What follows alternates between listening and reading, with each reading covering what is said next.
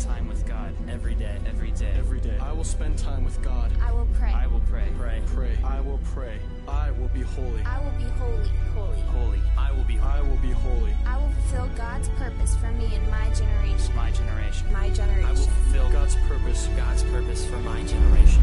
for me and my generation. My generation. I will live the vow. Okay, hi. How are you guys today? Good. You guys are awesome. I love you guys, and it's so I'm just so honored to be speaking in front of you guys today. Really, just because I'm one of you guys, and I don't come from I wasn't the daughter of a pastor or anything like that. Not that that gives some sort of special status, but literally, I was in your chair a year ago. Actually, just last Women's Connect, I was in your chair listening and learning, and just spent a couple years in the furnace, a couple years in DI at the same time, and so just from the perspective of knowing where you girls are at your stage. I did DI fresh out of high school. I was 18 when I went in, and it was oh my gosh, what have I gotten myself into? I don't understand what's going on. I don't understand what it is to be in accountability. I don't understand what it is to be friends with women, honestly, and I don't get it. And so it's just great for me to be here. I'm so happy to be here, and not great oh, I'm here, but just I'm honored by you guys. So that being said, I know that it may sound weird that we're all here at a women's event and we're talking about women's friendships. Because you're kind of well, I'm in accountability with 4 other girls, or 5, or whatever. I'm in an event where it's specifically for women, and why are we still talking about it? Isn't this evidence that somehow we've solved this issue and somehow we're gaining ground on this? And I just want to shed a little bit of light of, over the years, just in high school, in the furnace, in DI, just things that I've seen of yes, there is something that we're gaining ground in by having women's functions and by having events like this that are especially designed to speak to our hearts as women, because we are different than men, duh. But at the same time, there's still something that's missing. And just through the years, I'm what is this that's missing? We have accountability groups, we have friendships, we have women's events, we have all these church-wide things, we have programs like this, which are awesome, but what is it that's still missing? And just encountering that, and just seeing in the body of Christ, okay, there's a difference between what I see in the Bible, specifically in the New Testament, in the early church of believers being of one heart and one mind, and what I see here today. And that difference is challenging to me, because I want the fullness of God, and I want Jesus, and I want to go as far into Jesus as I can. But it's not just me and Jesus. It's me and you guys and Jesus. It's me and Jesus in terms of my heart and Jesus, but I do life with you guys. I do life with my peers. I do life with people in authority over me and authority under me. And so I can't just be oh, I'm here with Jesus, woo, everything's solved and great. And so that's what I want to address today. It's just the differences that we're seeing here. And I think in our age, we've come out of high school, and some of you girls are older, I know, but I think that a lot of us still remember high school days of drama. And that's what I hear the most about. It's just why don't you like girls? Oh, it's because of drama. And yeah, that's true. I'm just in high school, it's oh my gosh, there's so much going on. And the reason I think a lot of us in our late teens, in our 20s, in our 30s, is that we tend to kind of have a chip on our shoulder towards women, because we're kind of oh, a women's event, okay, you're probably going to tell me that I need to act a certain way, that I need to dress a certain way, that I need to say certain things, or it's just going to be gossip and fluffy and whatever. And we have this chip on our shoulders, and we're just I don't want that drama, I don't want fluff, I don't want surface, I don't want that stuff. And so I don't know really how I feel about women. And I think that that's, in a way, accurate, of saying you have that chip on your shoulder for a reason, and that reason is because you desire truth. And I'm going to speak that into you girls in a specific way of don't feed the cynicism, don't feed the judgment, don't feed anything like that. But understand that that thing in your heart is saying that I'm dissatisfied with fakeness. I'm dissatisfied with insincerity. I don't want to just come to an event and say, oh, we're all beautiful, yay, okay, go. I want to know, what's the meat behind this? Why am I here as a woman? Why am I here in community with my sisters?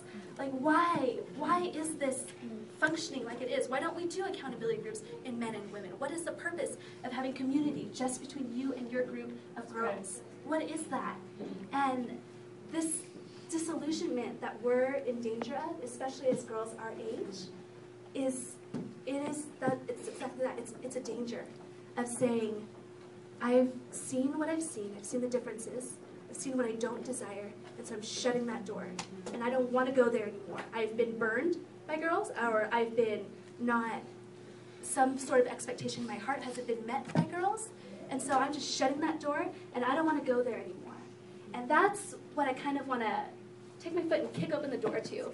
Of just, listen, if you shut that door, you're shutting a whole side of what the Lord intends for you off. And having an open heart, despite the things that we've experienced, despite the things that we've encountered, this is what the Lord desires for us. And that it wasn't the Lord that was like, oh, I made women catty. No, that wasn't in God's heart at all. It's the Lord saying, I desired community amongst you. And it's things in your heart, the roots in your heart, that you need to figure out so you can have the fullness of God that He intended for us.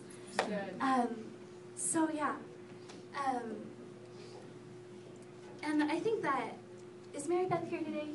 No? Oh, she's great. Anyway, Mary Beth gives this really great analogy of a tree, and here we go, Friends Core leaders are like, oh, another one of Irene's analogies. That's true. But she gives this really great analogy of like, it's when we confront issues like this, a lot of times we're just dealing with branches. And we're like, oh, I see this, and this that isn't right. So let me just cut those bad branches off. And here we go. Okay, tree, grow. Oh, wait, another weird branch. Let me clip that off. And we're forever trying to clip off these branches in our hearts. I feel like that's what we do as women sometimes, is we're just trying to cut branches of like comparison, judgment, competing with one another. Like all these, of cattiness, of offense, all these things. We're just trying to clip this branch and like, oh, comparison, dang it, break that off. But what we really need to do is we need to find out, where does that branch start? And where's that trunk? And is the root diseased? And do I need to dig up this root and throw it away and burn it? Or is this root okay and I just need to make sure that my trunk is healthy? So that's what I want to do today, is just kind of, are our trunks healthy? I don't so much want to address external branches, actions, sort of things, because out of the overflow of your heart, that's how you speak, and that's how you act, is what's in your heart. And so what is in our hearts today? And I just went to this Lisa Bevere taping a few days ago, which was amazing. And she's written a new book called Lioness Rising. But and she spoke last year at Women's Connect. And one thing that she said that really caught me is that while she was writing her book, because she speaks mostly to women, and obviously deals with all these internal issues as well, is that she was just saying, as she was looking through the Bible and looking for examples to spread before the women, she was like not finding anything. She was finding bad examples of like Leah and Rachel and like competing for the same husband and all this stuff of like women hating women and fighting and all this jealousy and that sort of thing. And she was like, she came to the Lord and she was like, Lord, I don't understand how you expect me to minister to women if there's nothing for them to look through. And there's nothing for them to see in the Bible and to model. And she just felt like the Lord said something so specific to her of like, yes, I know that. But what I want to build right now is I'm writing that chapter. I'm writing a chapter of women's community and women together in unity and non-competition and not comparing and non-judgment. I'm writing true love between women right now. I want to write that in the sisterhood now. And I think that this is something that we need to get right as women in our late teens and early 20s or mid-20s or wherever you are in the spectrum of like, this doesn't just go away. It's not just like, I'm going to exist until I'm 25 and I get married and whew, I have a friend who I know will always love me and I don't need those chicks anymore, you know? It's not like I'm just going to exist and push through until I meet my husband and then I'm good, you know? And it's not even, I'm going to have one friend and I have my one girlfriend, I have my husband and that's it. Or if I'm single, I have my one friend and that's all I need. I got my best friend, you know? It's me and her against the world. And that's not what the Lord intends for us. And I'm not saying that we need to be best friends with everybody, but I am saying that we do need to love each other. We do need to love each other, and we can't afford to get this wrong right now. Like what we build now is building into our 20s, into our 30s, into our 40s, into our 50s. Like the foundations that we're laying now, it's what we say all the time, like the prayer foundations, the God foundations, the truth foundations that you lay right now. Isn't that the same for our relationships? How I relate to other people, what I build right now, that goes with me. And reversing that when I'm 50 and I found out that I'm a woman hater, that's hard, you know? So I just want us to do this well. So I just want to start out with a little story of when I was in my second year of DI, which was Desperation Internship, before DLA was DLA, it's called DI. And in my second year, I just started trying to reach out to other girls and trying to go out to coffee and with other people. And I was never the girl that had like a whole lot of friends in high school, and I didn't really know how to relate. I just thought girls were full of drama, and I didn't want any part of that business. So I just started like, okay, I'm gonna go out to coffee, and I'm gonna, meet with these girls, and I'm just gonna try and make friends. It'll be great. And most of the girls that I was going out to coffee were not in DI. They were in the furnace, and so back in those days, it was DI put on a lot of different events, and so it was kind of like a authority structure that was going on of like I was in authority over them, kind of in like kind of a weird way, probably because of me. But it was just like they were just like, oh, you're a leader in DI and you do this full time. Okay, like let me try and get advice to you and let me try and do all these things. And it was great because I met so many great girls through that. But I noticed something in my own heart in doing that. It's just we would talk for a while, and I'd be like spouting off like, this is what I've learned, and here you should try this, and these are different tactics, and this is what so-and-so said to me in one of our staff meetings, and it was amazing, and here, try this, and all these sort of things. So I was like trying to pour out into them, and then these girls would be like, okay, Irene, like tell me about you, like what's going on in you, and I'd be like, oh, I'm good, the Lord's just good. And, like, oh, it's challenging. Like, I'm growing, and sometimes it's hard, but it's good. And then it's like, and these girls are waiting, and they're like, you want to expound on that a little bit? And I was just like, yeah. So thanks for meeting with me. Bye. Thanks. And I was just like, and after and this went on for a while, like a year and a half of just like, it would just be like that. And one day I was just like in my God time and coming to the Lord, and I was just like, Lord, like what is this? And I feel like this isn't right, that I'm not sharing as much as they're sharing with me. So what is this? And the Lord just brought up in me like, you're trying to keep them in the low position. And I was like, but they kind of are, because I'm a leader. Like I have all this experience and all this stuff, like they kind of are in the low position, don't you think? And he was like, yes, technically, because you are a leader, but you are trying to be superior to them. All the time you're trying to draw this huge line in the sand, and we can go this far when it comes to me, but you are expected to turn back everything to me. Like you're supposed to go all the way with me, but I'm only going to give you an inch. And I was just like, okay, Lord, so I know this is wrong. I'm drawing a line, I'm drawing a division between me and these girls, and there's this clear gap, and we both feel it, but none of us are willing to address it, because we don't know what it is. Like, what is this? And the Lord just brought up in me, like, you're insecure. And I was like, excuse me? I don't think that I'm insecure. Like, I don't hate myself. I don't look in the mirror and like, ugh, like, I'm not. I don't think that I'm technically insecure. And he was like, no, you are insecure, because you are afraid that if you somehow share your heart with them, your status will diminish and their status will rise, and you don't know what to do with that reality of evening out the scales, of saying, if I don't have superiority over you, then who am I? What status do I have? What worth do I have if I don't have authority over you? And how do I define myself if I don't have that? And so I just came and I was like, oh my gosh, like, this is gross, and I don't want to be like this, and how do I fix this? And I think a lot of our women's issues, the things that we encounter are rooted in insecurity. And I hate saying that word in a women's function, because I think a lot of us turn on the flip of like, oh my gosh, we're going to talk about how we should love our bodies, and yes, we should, absolutely. Or we're going to talk about like physically how we look. Or even I'm sick of talking about insecurity, you know? Like, it feels like every women's event I go to, it's always about insecurity, insecurity, insecurity. But I want to pose this question to you girls this morning, isn't that the truth? Is that what we deal with is insecurity before the Lord? And I want to break ideas of what we think insecurity is, and just say that insecurity ultimately boils down to identity in the Lord. And I know that we talk about identity as women all the time, but identity isn't just our personality type. It's not just what we like to do. It's not just what our careers are, who we relate to, you know, like, are we creative or are we logical? Are we punctual or are we messy? You know, like, that's not identity.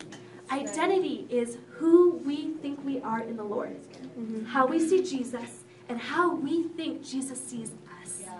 And I think that when we come down to that fact of like, oh, this is identity, not how I define myself according to other people's standards, not even how I define myself if somebody were to ask me, but who I think Jesus is. And I feel like that's something that we haven't quite gotten yet, but that we need to. We need to understand the power of identity as women. I need to know who I am in Jesus. Because when I know who I am in Jesus, I cannot be shaken. Yeah. And I will not be stirred. And though lies may come against me, and those storms may come against me, like, as long as I know who I am in the Lord, and I know who the Lord is in my life, then I'm okay. So I just want to address a couple of those things today. It's an internal problem. And what I was talking about before with the branches and the roots and the trees and that sort of thing is that we're so concerned about pruning our actions according to what we think is right that we've ignored the internal problem. And it's like, I'm a nursing major, so all my analogies come out medically related, which I thought was interesting. It's like when you break your arm, and you've broken your arm so badly that your bone is sticking out of your arm. And you're like, ugh, this is gross and disgusting, which it is. But you're like, I'm going to fix this. I'm going to shove my bone back into my body. I'm going to put a Band-Aid over it. And it's going to be okay. And I think that's how we view a lot of things of like, okay, I need to be better friends with this girl. And I'm jealous of, I'm just jealous of the way that she dresses. She's so trendy, she's so cute, she's so great. So what I need to do is I need to change my thinking. So instead of hating her for being so cute, I'm going to be like, oh, your jacket is so nice and you're so great, and we just overdo it, and we're sticking this Band-Aid on by either over complimenting this person and just being like weird and over the top, or we do this other thing, and this is the other Band-Aid that we do, is we're like, okay, so I'm not going to see myself in comparison to this person, so I need to think about myself and the things that I think about myself that are great. So, okay, I know that she's really cute, but my hair looks really good today, and so that's my hope throughout the day of like, you know what, these girls are cute, but my hair looks good. And I'm saying this because I've tried these things, literally, comparison queen of like, oh my gosh, she's so great, and like, oh my goodness, I could never have so much style, but okay, I need to like something about myself. Comparison is wrong. I know that's not right before the Lord. What can I do to fix this problem? My shoes are really good, and I like the way that I look in my heels. And so, okay, oh, you're so cute. Oh, no, shoes. I'm great. Like, my shoes are really cute. And we're like slapping these Band-Aids on, and like Band-Aid, Band-Aid, Band-Aid. But guess what? Our bone is broken inside of us, and if you don't fix that problem, that bone is going to cause a lot of deeper issues. Yeah. And so I don't want to talk about Band-Aids today. I want to talk about fixing the bone inside of us and the internal thing. And so I think that now that we're on the subject of comparison, let's talk about comparison. This is one of the main things that I've encountered just through being in accountability. Years and years of just, comparison is a real issue. In my example, I think I'm not trying to demean that, and for those of us who think that way, because I was one of those girls, I'm not trying to demean that by any means, because I think it is a real issue. But I think so much we're focused on don't compare, don't compare, don't compare, that we miss the essence of what's going on. And that changing our thinking and changing the way that we talk about ourselves, the way that we think about ourselves, the way we think about others, that those are tools, but that's not ultimately the issue that's going on. And I think it's just because we feel insignificant because we haven't been rooted in the Lord. And that can come out sounding really harsh. Of like, oh, you compare because you don't know Jesus enough. And I don't want to say that in that sort of tone, but it is kind of what we're dealing with. If I feel insecure about who I am, whether it's how I look, what my personality is, I compare and I judge myself by standards of other people because I really don't know what the Lord has spoken to me. Because I don't know the things that He has ascribed to me. And it can manifest itself, this insecurity and this not knowing the status that we hold before the Lord, manifests itself in all sorts of ways. Comparison and insignificance we talked about. Lack of trust can manifest itself a lot in judgment. And I think that that's a real issue that we face. I hear all the time. That just like, I just feel judged by women all the time. I don't want to go to that women's event because I don't want them to judge me for my lifestyle, for the way that I think, the way that I talk, the way that I present myself, for the way that I live. I don't want them to judge me. And so judgment is just a huge issue that we're dealing with. In me, it was the competition thing of I want to compete with you because I don't know really who I am in the Lord. I want to compete. And so I want to be the best. I want to be the youngest to do everything. I want to be the most experienced. I want to be the person with the most Bible verses memorized. I want to be the person with the best prayer on the mic. I just want to compete so I can stand and say, ha, look at me, I have status. But that is still rooted in insecurity. It's still rooted in us not knowing what is going on in our hearts. It's not us in our relationship with the Lord. If it's rooted in, I don't know how Jesus sees me, and so I need to find something to fill that void in my heart. And so I think the last thing that we also need to recognize is that it manifests itself a lot in dissatisfaction. I am dissatisfied with my place in life because I'm looking at all these women, and she's doing this. She's passionate about this cause. She has this going for her. She has this job. She's on some sort of amazing career track. And I'm dissatisfied in this. And I feel like dissatisfaction is so dangerous because it leads to offense of the Lord. And we're jealous of what we see in other people, and we just become offended at Jesus. Of, Jesus, how come I don't get those things? Jesus, how come I don't have that job? Jesus, how come it seems like her life is going so great and she's got all these great friends, but I don't? Or within our specific setting, this is something that I dealt with in my heart all the time. Jesus, how come she is getting all the prophetic words, all the dreams, all the visions, all the huge revelations from the Lord? How come people are coming up to her left and right and saying, Jess, you have destiny, you have this, you have that, you have that, and I'm standing here in the background going, what about me? Like, oh, do I not have those things? And we just become dissatisfied of like, oh, is that not intended for me? Was that not in purpose for me? And that dissatisfaction just leads to a division between us and Jesus. Of saying, you know what, Jesus, I don't know if what you've said about me is true. And based on what I see, based on my circumstances and what I see other people, it seems like that's true. That you love Casey better than me. You love her better than me. You've ordained greater things for that girl than you have for me. And so there's offense, there's division, and it's just, Jesus is over there and I'm over here. That outwardly I'll say, yes, I love Jesus, but really I don't really know the truth of that. Of I love Jesus and He loves me. So I think those are a few of those things that we're dealing with here. And I think these things just build up to so much frustration. And that frustration boils down to a question of trust. Of how much do we trust the Lord? How much do we trust what Jesus has said about us?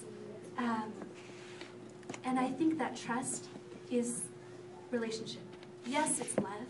Yes, it is devotion to the Lord. Yes, it is knowing that the Lord loves me too. But in those times when I don't feel loved by the Lord, when I don't feel emotion, when I don't feel like the Lord's blessing and favor is on me, what happens then? What happens in a relationship when you're like, okay, my boyfriend is too busy to see me, like he's got a job and he's going to school and he's always doing all these things, you know, like what's built there when you don't feel love and you don't feel the external things of relationship? What's left? It's trust. Of like, okay, well, even though he's so busy, I still trust that he values me as a person. And I still trust that he has affection for me. I still trust, you know, that he likes me. And it's that same thing of, Lord, when I don't feel valued, blessed, beautiful, if I don't feel in community, if I don't feel all these external things, what's left for me is that my trust with the Lord is damaged. And we need to figure this out of just, it's the essence, and it's not just, when I say trust, I'm not just talking about, Jesus, I trust you with this life decision, or Jesus, I trust you with this thing that I'm giving up to you. I mean, that's trust in a different way, absolutely, but it's trust in the basis of, I trust your feelings towards me, your words towards me, your heart towards me is the same yesterday as it is today, as it is tomorrow. And that trust is something that we need to cement into our hearts, especially now in this time, and that we need to get hammered out and into our hearts.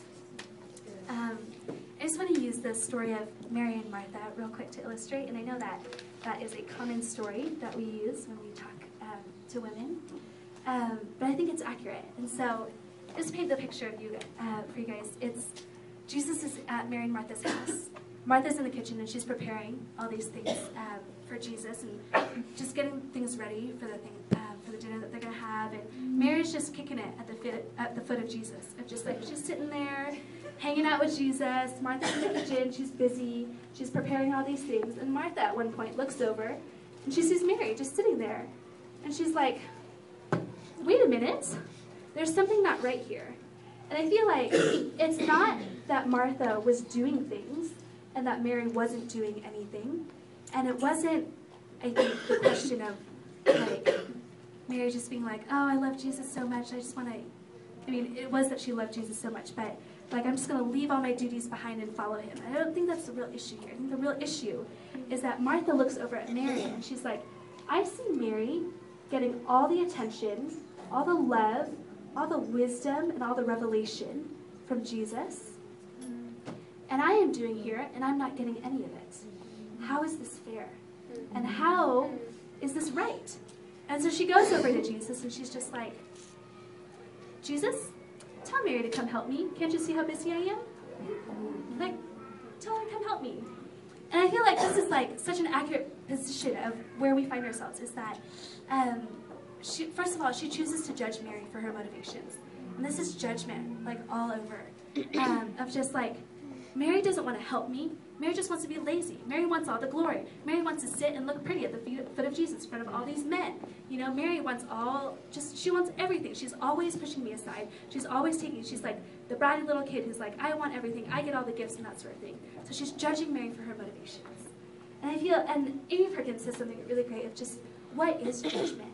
And judgment is not like really actions, but what I think that your heart is behind what you're doing. And I say, I feel like your heart is this. And so I don't like that, and so I'm going to judge you for it. So that's what Martha's doing, I think, in this situation. And she's also competing. She's measuring her efforts, her value of her work for the Lord, and looking at Mary and saying, excuse me, can't you see that I am doing all the work? Can't you see that I'm busy? Can't you see that I'm laboring for your kingdom, Jesus? Can't you see that I'm serving you? Can't you see that I am doing all the work? And Mary isn't doing anything. So shouldn't I, in the normal worldly thing, those who do the most work should get the most glory? Shouldn't I be getting the love from you? Shouldn't I be getting the attention? Shouldn't you be calling all your buddies over and saying, look at Martha, look at how great she is, look at the way that she serves, look at the way that she's so wholehearted and doing everything with excellence, look at the way that she's just, you know, giving her all to my kingdom. Shouldn't Martha be getting the attention for that because she's putting in the effort? And so she's competing. She's like, I want my status to be greater than Mary's because I'm working for you. And I think that what I'm doing is more valuable than what Mary is doing. And I feel like she's also dissatisfied in that, in her work. She's dissatisfied in what she's doing. Because she knows it's not right. If she truly did, I think that there are so many people who serve behind the scenes, who do it well, who do it with excellence. I'm not saying that serving is bad by any means. We all need to serve as much as we can. But it's your heart behind it. Martha was not satisfied in serving. It wasn't her delight to say, Jesus, I love doing this for you.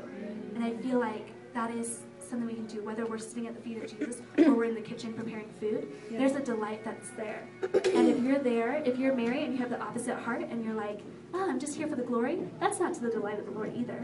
Mary just so happened to be delighting in Jesus as she was sitting at his feet. But what if Martha had been delighting in Jesus while she was in the kitchen?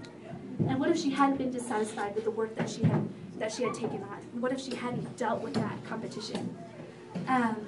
And so this is what I know. Didn't you love the little earlier? Okay, momentary break. Earlier they were doing T-Rex growling, and I was like, tangent.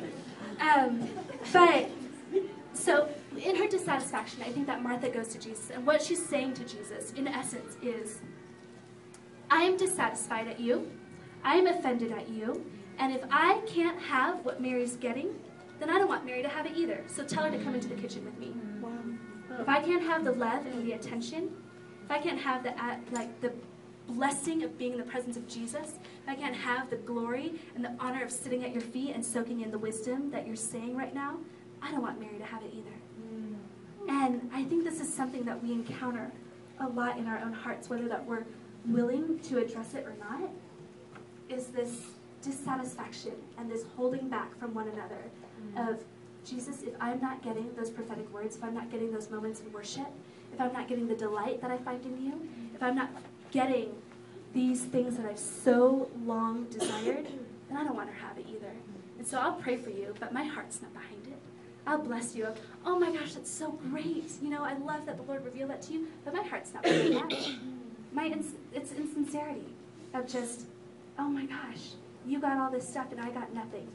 You got wisdom and revelation and I got nothing.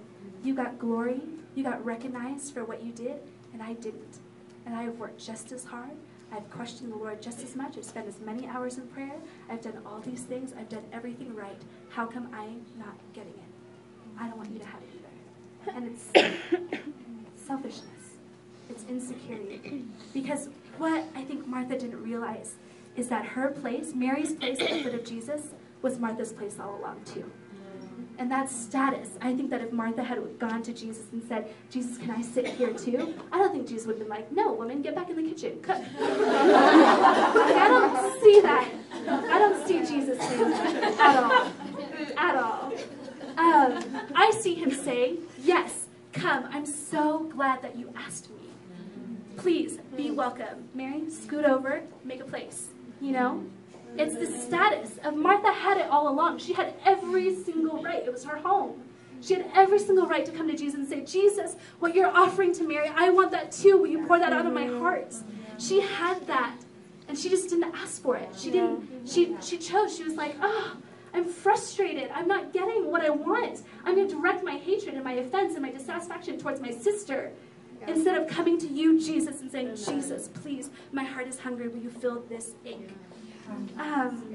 So that's what I want us to understand, is that it is about status. It is about insecurity. It is about our place before the Lord. It is about how we see ourselves.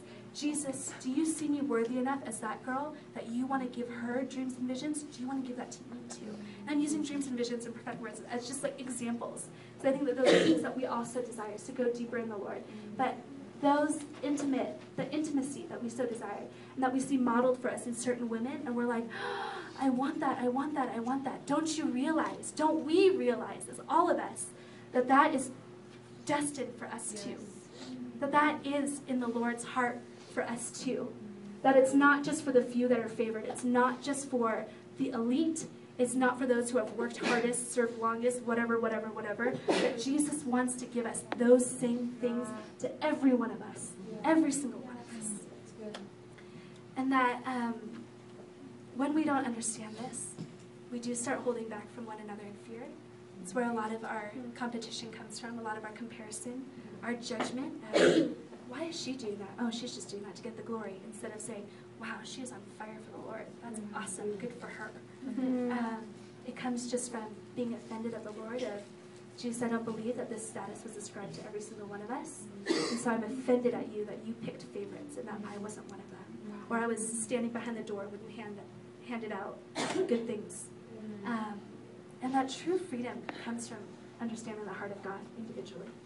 Every single one of us. Understanding the heart of God. It comes from living the reality that Jesus loves me and that he's not holding back anything from me in any way, shape, or form. And that he's not holding out on me. It's not reserved for a few. It's not reserved for even half. It is the heart of God to give you all of him that you want. And that comes out of our heart, and it manifests itself in the actions that we do, the things that, how we exhibit love to our sisters, and that sort of thing. And this is just something that I found as I've just grown, and not saying that I've arrived by any means, but just in this process of working through so much insignificance before the Lord of like, oh, Jesus, you love this person so much more than me. Who am I to ask for these things? Of comparison, of competition, of dissatisfaction, just working the whole gamut of issues that we face. But as I grow in the Lord, and as I find out more and more his heart towards me, I find myself at rest in him. And that when I am at rest in who the Lord is and who he is to me and what he said about me, I found that I've just been able to extend grace beyond what I am able to do as a human. I have found that I am able to resist judgment easier than I would normally. I'm able to not compare. I'm able to not compete. I'm able to be satisfied in Jesus. When I found out, Jesus, what you said about me, that's true for me. Not just generic, not just for her, not just for David and Renata Perkins or Amy and Dan or Candace and Stephen or whomever. It's not just true for them, you know, the heroes of the faith. It's not just true for them. This is true for me individually. When I found that, there is so much grace. There's so much power, and there's so much strength that I'm able to say, no, I refuse to allow competition into my heart. Jesus, I want to love her. Jesus, I refuse to allow judgment. Lord, I pray for her and I bless her. Jesus, I refuse to compare myself, and I refuse to be insignificant. Jesus, I believe that you have destined great things for me. And just to claim that in the power of God is when we find out, Jesus, what you've said about me is true. My trust is in you. My trust is in your love. My trust is in your heart for me. And I think that sometimes we look around and we look at circumstances and we're like, okay, but I know that what you're saying is true, but it's undeniable that there is a difference in circumstances. Some people get really great jobs. It seems like some people get so much better things than I do. And I just want to look at the life of Paul for a minute. In Philippians 4:12, he says, I know what it is to be in need, and I know what it is to have plenty. I have learned the secret of being content in any and every situation, whether well-fed or hungry, whether living in plenty or in want. And as we read the New Testament, we find out that Paul has a really hard life. He gets beat up all the time. He gets shipwrecked. He gets stoned. He gets whipped. He's in prison all the time. He doesn't really have a home. He's just like kind of hopping from city to city and all this sort of thing. And so I just have this question. It's like, how did Paul do this? And how did he not suffer from jealousy of writing these letters and saying, you guys are comfortable in your cities. You have your community. You have all these great things. I mean, you guys are rich. You guys have, all these circumstances available to you, which are great. And how does Paul maintain his, I have found the secret of being content in every situation when he doesn't have a good situation? When we don't have good circumstances all the time. And I don't find Paul dissatisfied in the New Testament at all. I don't find him raging at the Lord and saying, Jesus, why have you set me here in this place? I don't find him insignificant or comparing of saying, oh, I know that I killed a lot of Christians in my day, so this is just what I deserve. I deserve to not have a home. I deserve to suffer. I deserve all these things of, I've done bad things. And I think that's something that we face too, is that we're like, oh, I just don't deserve that. It's insignificance. I don't deserve to have all these things. And so here we go. And I don't think it's guilt or condemnation either of Jesus is saying, I'm punishing you for all these things. So you have to be content in your situation because you have done bad things, and now this is your punishment and your sentence. Go travel and go get beat and get whipped. But he says that I know the secret. I know the secret of being content. And it really is rooted in the slave-son analogy thing. It's like, are we living as slaves? Or are we living as sons and daughters of God? Yeah, good. And Romans 9:8 says, in other words, it is not the natural children who are God's children, but it is the children of promise who are regarded as Abraham's offspring. Romans 8:1, now therefore there is no condemnation. So this is against guilt, against condemnation that any of you girls might have, that, oh, I deserve this situation. There's now no condemnation for those who are in Christ Jesus, because through Christ Jesus, the law of the Spirit of life has set me free from the law of sin and death. So we're set free from insignificance. We're set free from Satan coming to us and saying, you did bad things, so you don't deserve that kind of life. You don't deserve the fullness of God. You don't deserve the good things of Jesus that he's willing to give out. And it says that Romans 8:16, the Spirit himself testifies with our spirit that we are God's children. Now, if we are children, then we are heirs, heirs of God and co-heirs with Christ. And I love, this one's my favorite one. It's John 10:10, is the thief comes only to steal, kill, and destroy. I have come, this is Jesus speaking, I have come so that you may have life and life to the full. You may have life. You can have it to the full. It's not Jesus just setting us free from sin and death and saying, okay, you're redeemed. Here's your ticket to heaven. But life to the full. If you can have those things that you desire, as far as, I'm not talking about stuff here, and I'm not preaching the prosperity gospel before you girls. I'm talking about internally, satisfaction, fullness in God, being at rest in him, not comparing, being free from judgment, being free from all these things. These are life to the full. You can have a community of sisters and not have drama. You can have a community and not deal with issues. But we have to understand that this is what Jesus intended for us. And are we convinced by this? Do we actually believe this? Of just, oh, that's a pretty verse, but is it in my heart? I am a co-heir with Christ. I am a child of promise. I have status before the Lord. Jesus did give his life for me. He did it to give me a new identity. And we say, daughter of the king, daughter of the king, daughter of the king. But do we know what that means? Of the status that goes, daughter of the king?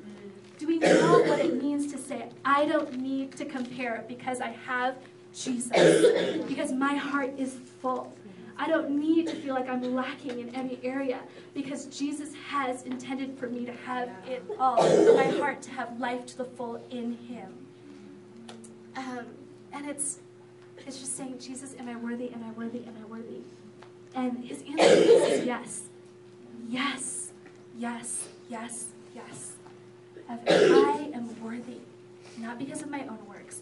Not because I somehow clawed my way to the top. But Jesus, I am worthy because of what you've done for me. Of what you've said about me.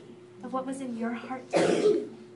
And I would have us understand that so much. That there's no cause for judgment and competition and dissatisfaction when we find out that it's all in the heart of God. And once we seek that out, we'll find it in full. Ephesians 3:18. The height, the depth, the width, the length of all that Jesus is. All of his heart, all of his love, everything. That's what he intended for us. I feel like it's not resigning ourselves to having this. It's not just Paul saying, oh, this is my lot in life to suffer. It's Paul saying, I found fullness in him. I found the secret. I found everything that I need in the heart of God and what he said about me. And so I'm satisfied. So whatever comes, whatever circumstance, whatever job, whatever thing comes up in my path, I found the secret. And Psalm 34:5. Those who look to him are radiant, and their faces are never covered with shame. Those who look to Jesus are radiant with his promise, with his word, with his heart, with his love, with the identity that he's given us, and the status that he's given us. Our faces don't need to be covered in shame. I don't need to feel like I'm insignificant in comparison to my sisters or comparison to anybody. My face is never covered in shame because I know what Jesus has said about me. And just to talk real practically about a couple things, specifically about judgment, I think, is that judgment, I think, is so dangerous because it sows seeds of hate and discord and distance between women and distance between anybody, really. But there's a gap. It's saying that I judge you, and so there's this huge chasm, and you can't cross it because I've put judgment there. And saying as somebody who, I struggle with judgment, I'm just going to be like, I do. I struggle with judgment. I've not perfected it by any means. But I desire that it be rooted out. Because of this, is because I want my roots to be strong in the Lord. I want my roots of, I know who I am in Jesus. I know what he said about me. I know that his heart for me is good, and I know that he's not holding back. Okay, my roots are good. My trunk is good. Okay, now, what we can do, let's prune those branches. Okay, so when I prune those branches of judgment, I think it's this. Judgment is denying your sister the grace that Jesus has given to you. In my time of prayer and searching the Lord of Jesus, why do I struggle with this? That's what he said to me. And I'm not saying, hey, you, stop judging. I'm saying to me, hey, you, stop judging. Because you are in essence saying, oh yes, I've received the grace of the Lord. Thank you, Jesus, that I'm saved, that you don't hold condemnation against me. But I'm going to condemn you. And I'm denying you the mercy, the grace, the justice that Jesus has given you. I want to deny that from you, and so I'm going to judge you. And this is illustrated in Matthew 18. Is the wicked servant, the servant going to the master and saying, I owe you 10,000 talents, which is huge, or something like that. Please forgive me. And the master says, yes, I'll forgive you. And then he goes to his buddy, the other servant, and says, hey, you owe me 200 talents. Pay up right now. Servant's like, hey, will you give me mercy? He's like, no, pay me right now. Isn't that what we're doing when we judge people? Isn't that what we're doing? Of saying, Jesus, give me grace, give me grace, give me grace. And then we go to our sister and we say, I'm going to judge you. I deny you the grace that Jesus died to give you. I deny you the mercy. I deny the benefit of the doubt. I deny not being offended at you. I just deny all those things from you. Oh, but Jesus, I want grace from you all day, every day. Yeah. And so, James 2:12-13. Speak and act as those who are going to be judged by the law that gives freedom, because judgment without mercy will be shown to anyone who has not been merciful. Ouch. But this is the best part. Mercy triumphs over judgment. Every time. That's what Jesus did for us. Mercy triumphed over the judgment against us. Every single time. So in a way, in order for me to love God and to fully accept the grace that he's given to me, I need to extend grace towards others all the time. And I think a lot of it are branches that we're pruning right now as women. A lot of that is just a choice. If I'm going to choose not to be offended. I'm going to choose not to judge. I'm going to choose to extend grace. I'm going to choose to extend mercy. I'm going to choose to live as a child of God and not as a slave that's jealous of everything. I'm going to make that choice in my heart. Jesus, I choose you and not my own way right now. And that being said, I think that there are specific times where there has been offenses against us, and those do need to be confronted. And those are specific times, but I would say that those are the exception rather than the rule. The rule is give as much love as you can, extend all the mercy that you can, extend all the grace that you can. And the exception is on those instances where you are always wrong, where you are always, and it is intentional, you need to confront those issues. And you guys can talk about that with your leaders. In the Furnace, we talk about the Matthew 18 model of healthy, humble confrontation. So I do want to throw that in there of like, I'm not saying be a doormat and just let people walk all over you all the time and be like, oh yeah, I'm extending grace, I always get, no. Don't be a doormat. Like, you do have to stand up for yourself, but there is a way to do it in healthy confrontation. And just lastly, I know I'm out of time, but one last thing I just want to put before you girls is just vision for what we can have. And that we're not called just to coexist with each other. Like, that's no way to live. Like, I don't want to just survive and be like, oh, I made it through life and I didn't have an issue with my sisters. I want to make it through life with my sisters. That's what we say in the Furnace. We want to live life with one another. Not just, I don't have any beef with those people, but do you have any love with those people? Do you have any community with those people? 1 Corinthians 13:4-8. Love is patient and love is kind. It does not envy, it does not boast, it is not proud, it is not rude, it is not self-seeking, it is not easily angered, it keeps no record of wrongs. Love does not delight in evil, but rejoices with the truth. It always protects, always trusts, always hopes, and always perseveres. And I feel like this is a hard standard that we have been set, but it is the standard that Christ has for us. And if we use the standard in our relationship to one another, if Jesus, help me to be patient with this girl. Jesus, help me to be kind to my sister. Jesus, help me to not delight in evil. Don't gossip. I don't want to delight in evil. I want to rejoice in the truth of what you found, of what you've found in the Lord, of the victory that you're gaining. Jesus, I don't want to envy. I don't want to be self-seeking. I don't want to be easily angered. Don't be offendable. Make it your decision. Jesus, I want to be non-offendable. I want to have an unoffendable heart. Jesus, I want to have the benefit of the doubt. Jesus, ingrain this in me. And last last one I want to address is just love keeps no record of wrongs. I feel like we just talked about this in accountability the other night, is we kind of have this view of an emotional bank account. And I have been a proponent of the emotional bank account in my day until I started reading the Bible.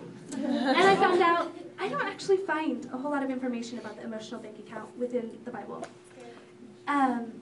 If you guys don't know what it is, but it's this theory that in our relationships, I make deposits into you. And so by making deposits, I spend time with you, I do nice things towards you, like I compliment you in sincerity, and it's all these good things. And so when I have hard days, and on those days that I'm grouchy and I snap at you all of a sudden, I make a withdrawal. But hopefully I've deposited enough in you that when I withdraw and when I have those bad days, we're still okay, that I still have a positive balance in my bank account with you. And so we can still be friends. There's no huge gulf. There's no falling out. Like, my bank account with you is good. But here's what I found. Romans 9, 1 through 4, is Paul talking about his love for the Israelites and his love for the Jews, of saying, I would desire that I be cut off from God and they find him instead. Mm-hmm. That doesn't sound like emotional bank account to me at all. I find 1 John 4, 11 through 12, Dear friends, since God so loved us, we also ought to love one another. No one has ever seen God, but if we love one another, God lives in us, and his love is made complete in us.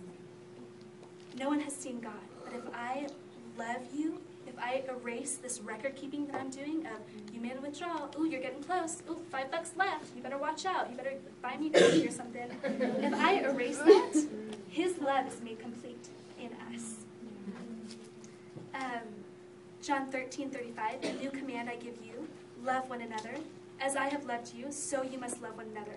By this, all men will know that you are my disciples, if you love one another. So when I choose to extend grace, and when I choose to love you, I'm really loving Jesus. Because I tell you, it is impossible just to love a person for the sake of that person.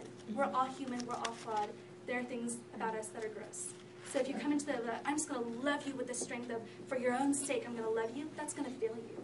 Yeah. But if you come to that person and say, Jesus, I want to love them for your sake, because through loving them, I am loving you, and I'm saying, Jesus, I love you, I love you, I love you, that is something that can last. That is something that's infallible. That is some motivation, some fire, something in you that will not fade away.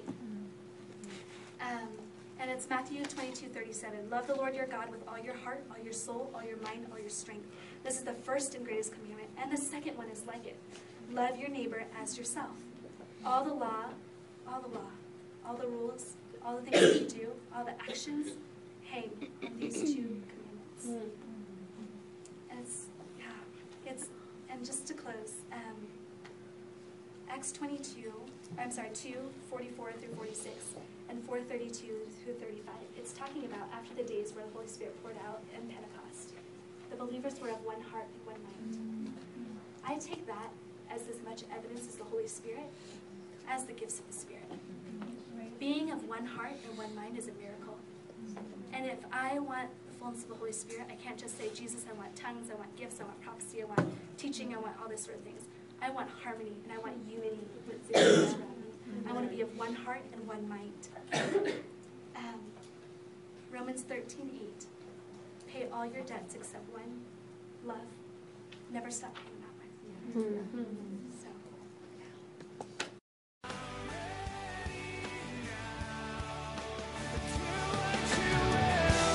You've just heard one of the speakers from Desperation, a ministry of New Life Church in Colorado Springs. For more information on becoming a Desperation intern, attending one of our conferences, or joining the Desperation National Network for local churches, visit us at desperationonline.com.